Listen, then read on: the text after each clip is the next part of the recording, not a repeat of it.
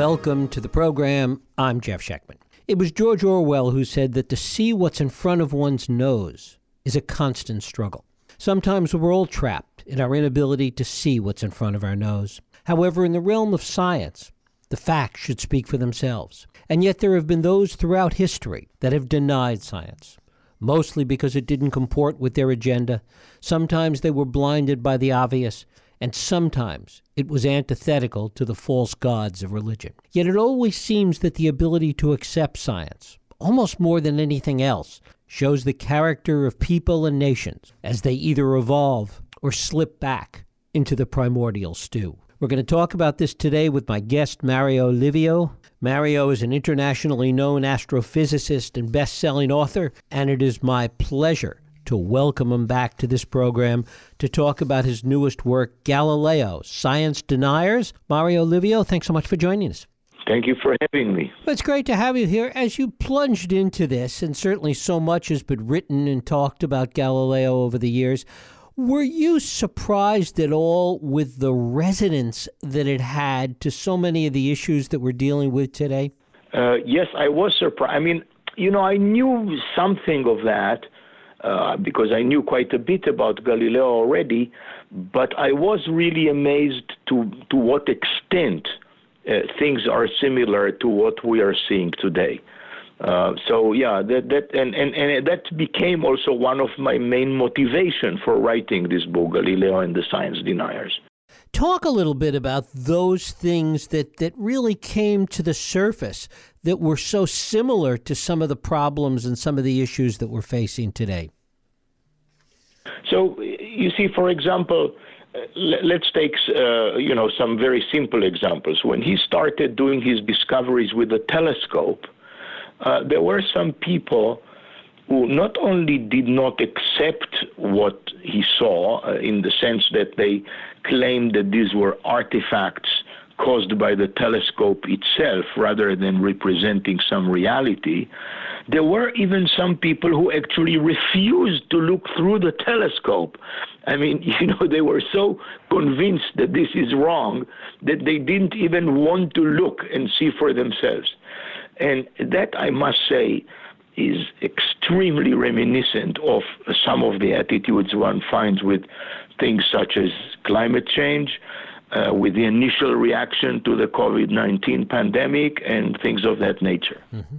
Do we have a clear understanding of the reasons at that time why people reacted that way? Where was that fear and that refusal coming from in Galileo's time? Yeah, so at that time, most of the reasons had to do with religiosity. I mean, they had to do with religion. But not just religion, because it's a mistake. Very often you hear that Galileo represented a clash between science and religion, and he never saw it as such, and it wasn't like that. It was a clash between science and literal interpretations of Scripture, and that's what he was against. Basically, people took what was in Scripture and took it literally. If Joshua said that the sun should stop above Gibeon, then that means that the sun moves and not the earth. Things of that nature. And it's not just this. The geocentric model of the solar system, where the earth is at the center, was fitting very well with the general philosophy of the church. That's the Catholic Church, because humans were supposed to be the center of creation.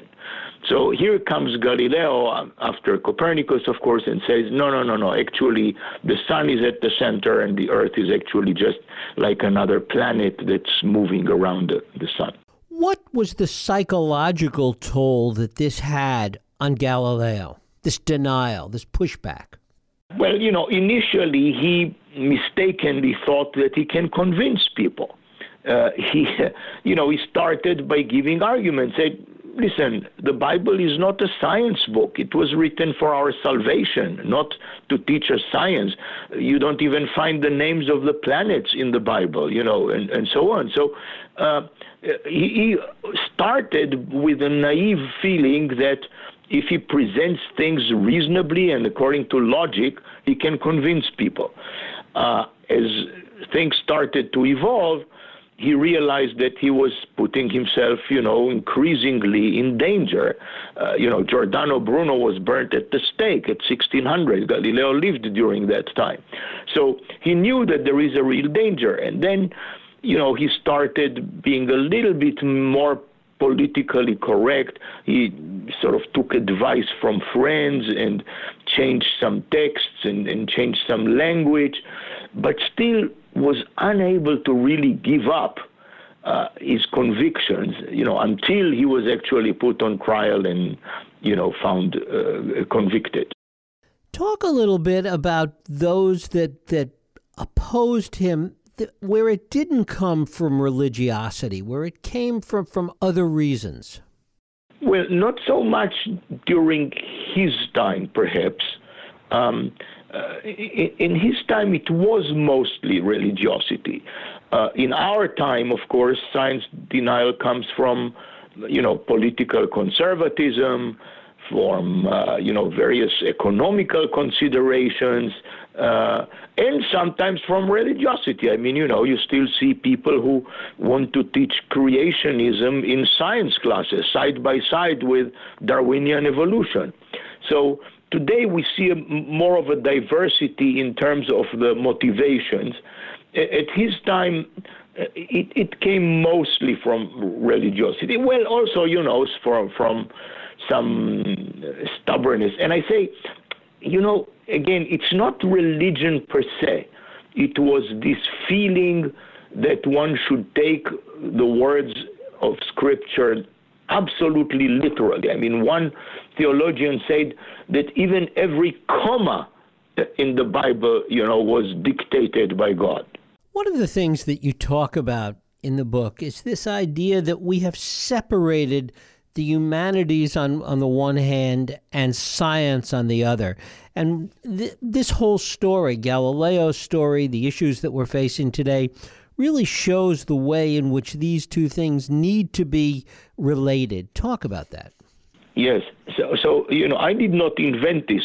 Chemist and author C.P. Snow in the 1950s realized that in the UK, suddenly people from the humanities started calling themselves already from the 1930s the intellectuals, and excluding scientists from that definition, and always expressed amazement as to how ignorant scientists were about the humanities, while at the same time didn't realizing that they themselves, those humanistic intellectuals, were completely ignorant about the sciences.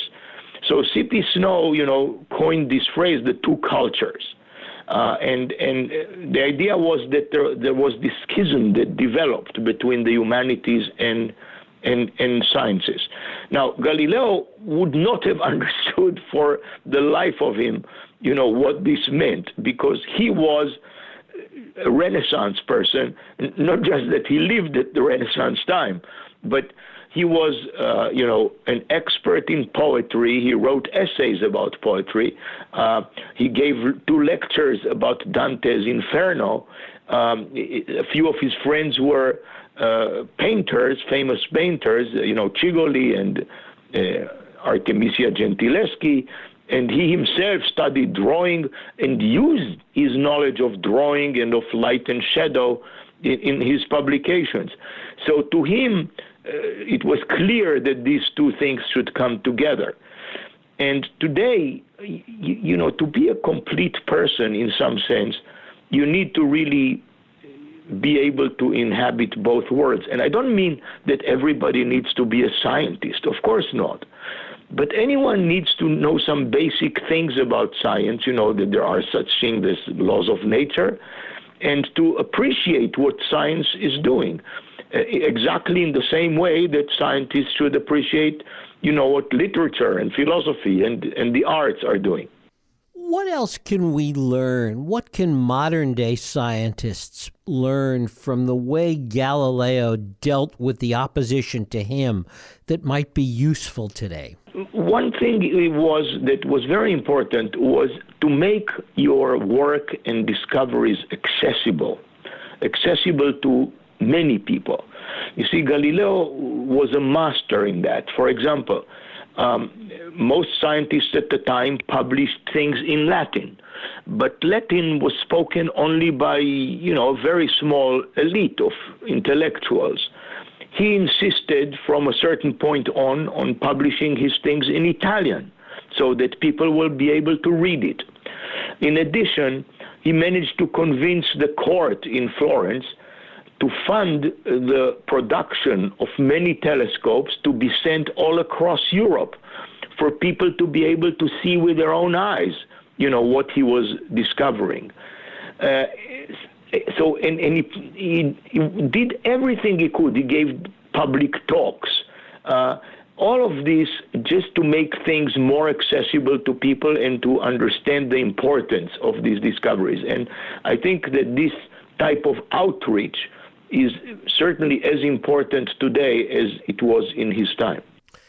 Talk about the importance of understanding history along with science, because so much of understanding science, it seems, is the way in which experiments and knowledge is built on top of other experiments and other knowledge, and that if you miss steps along the way, that somehow it becomes easier to refute things, but very wrong at the same time.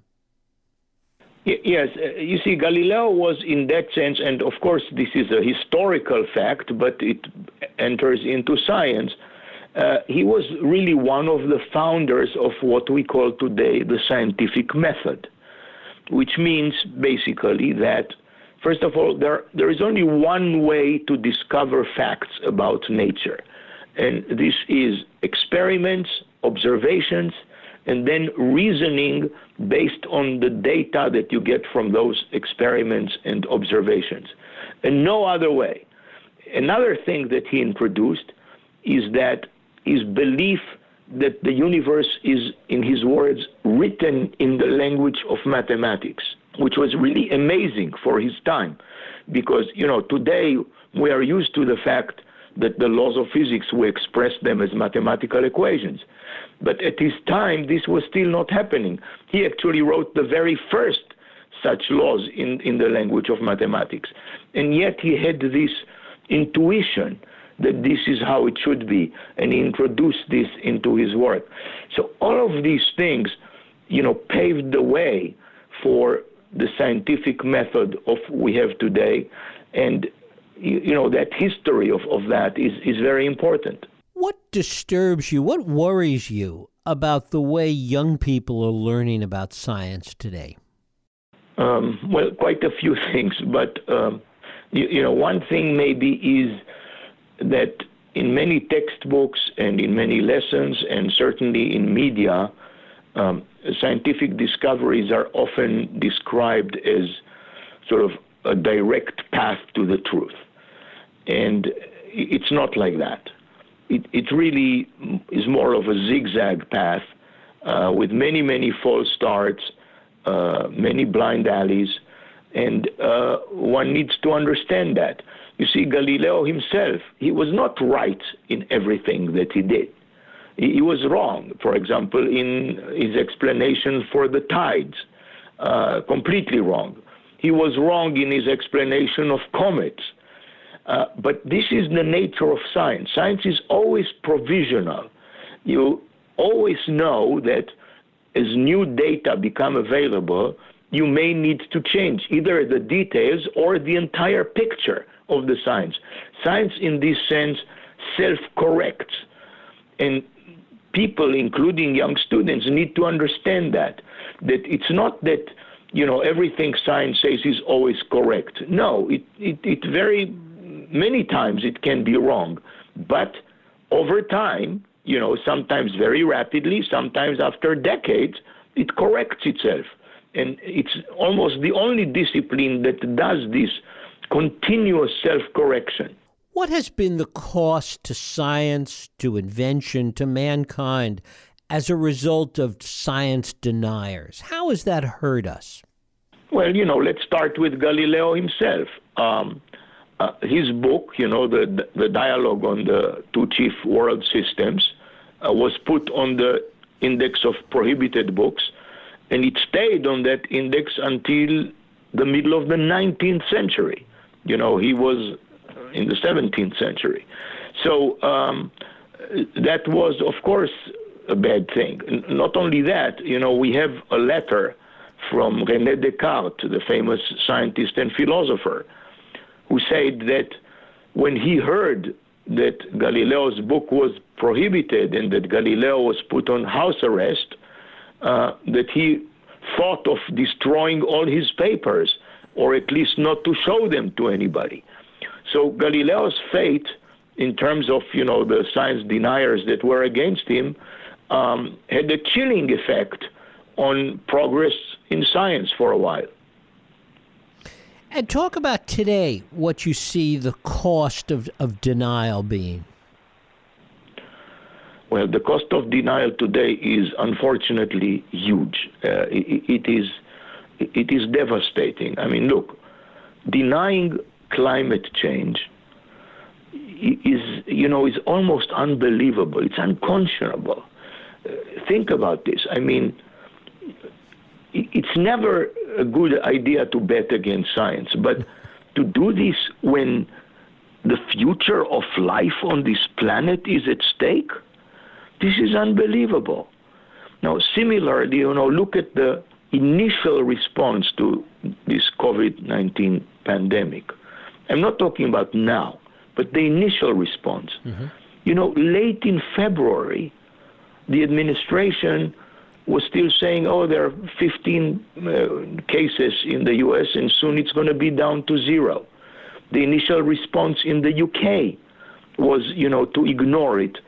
And now the UK has surpassed, in their terms of the number of fatalities, all other countries in Europe, including Italy.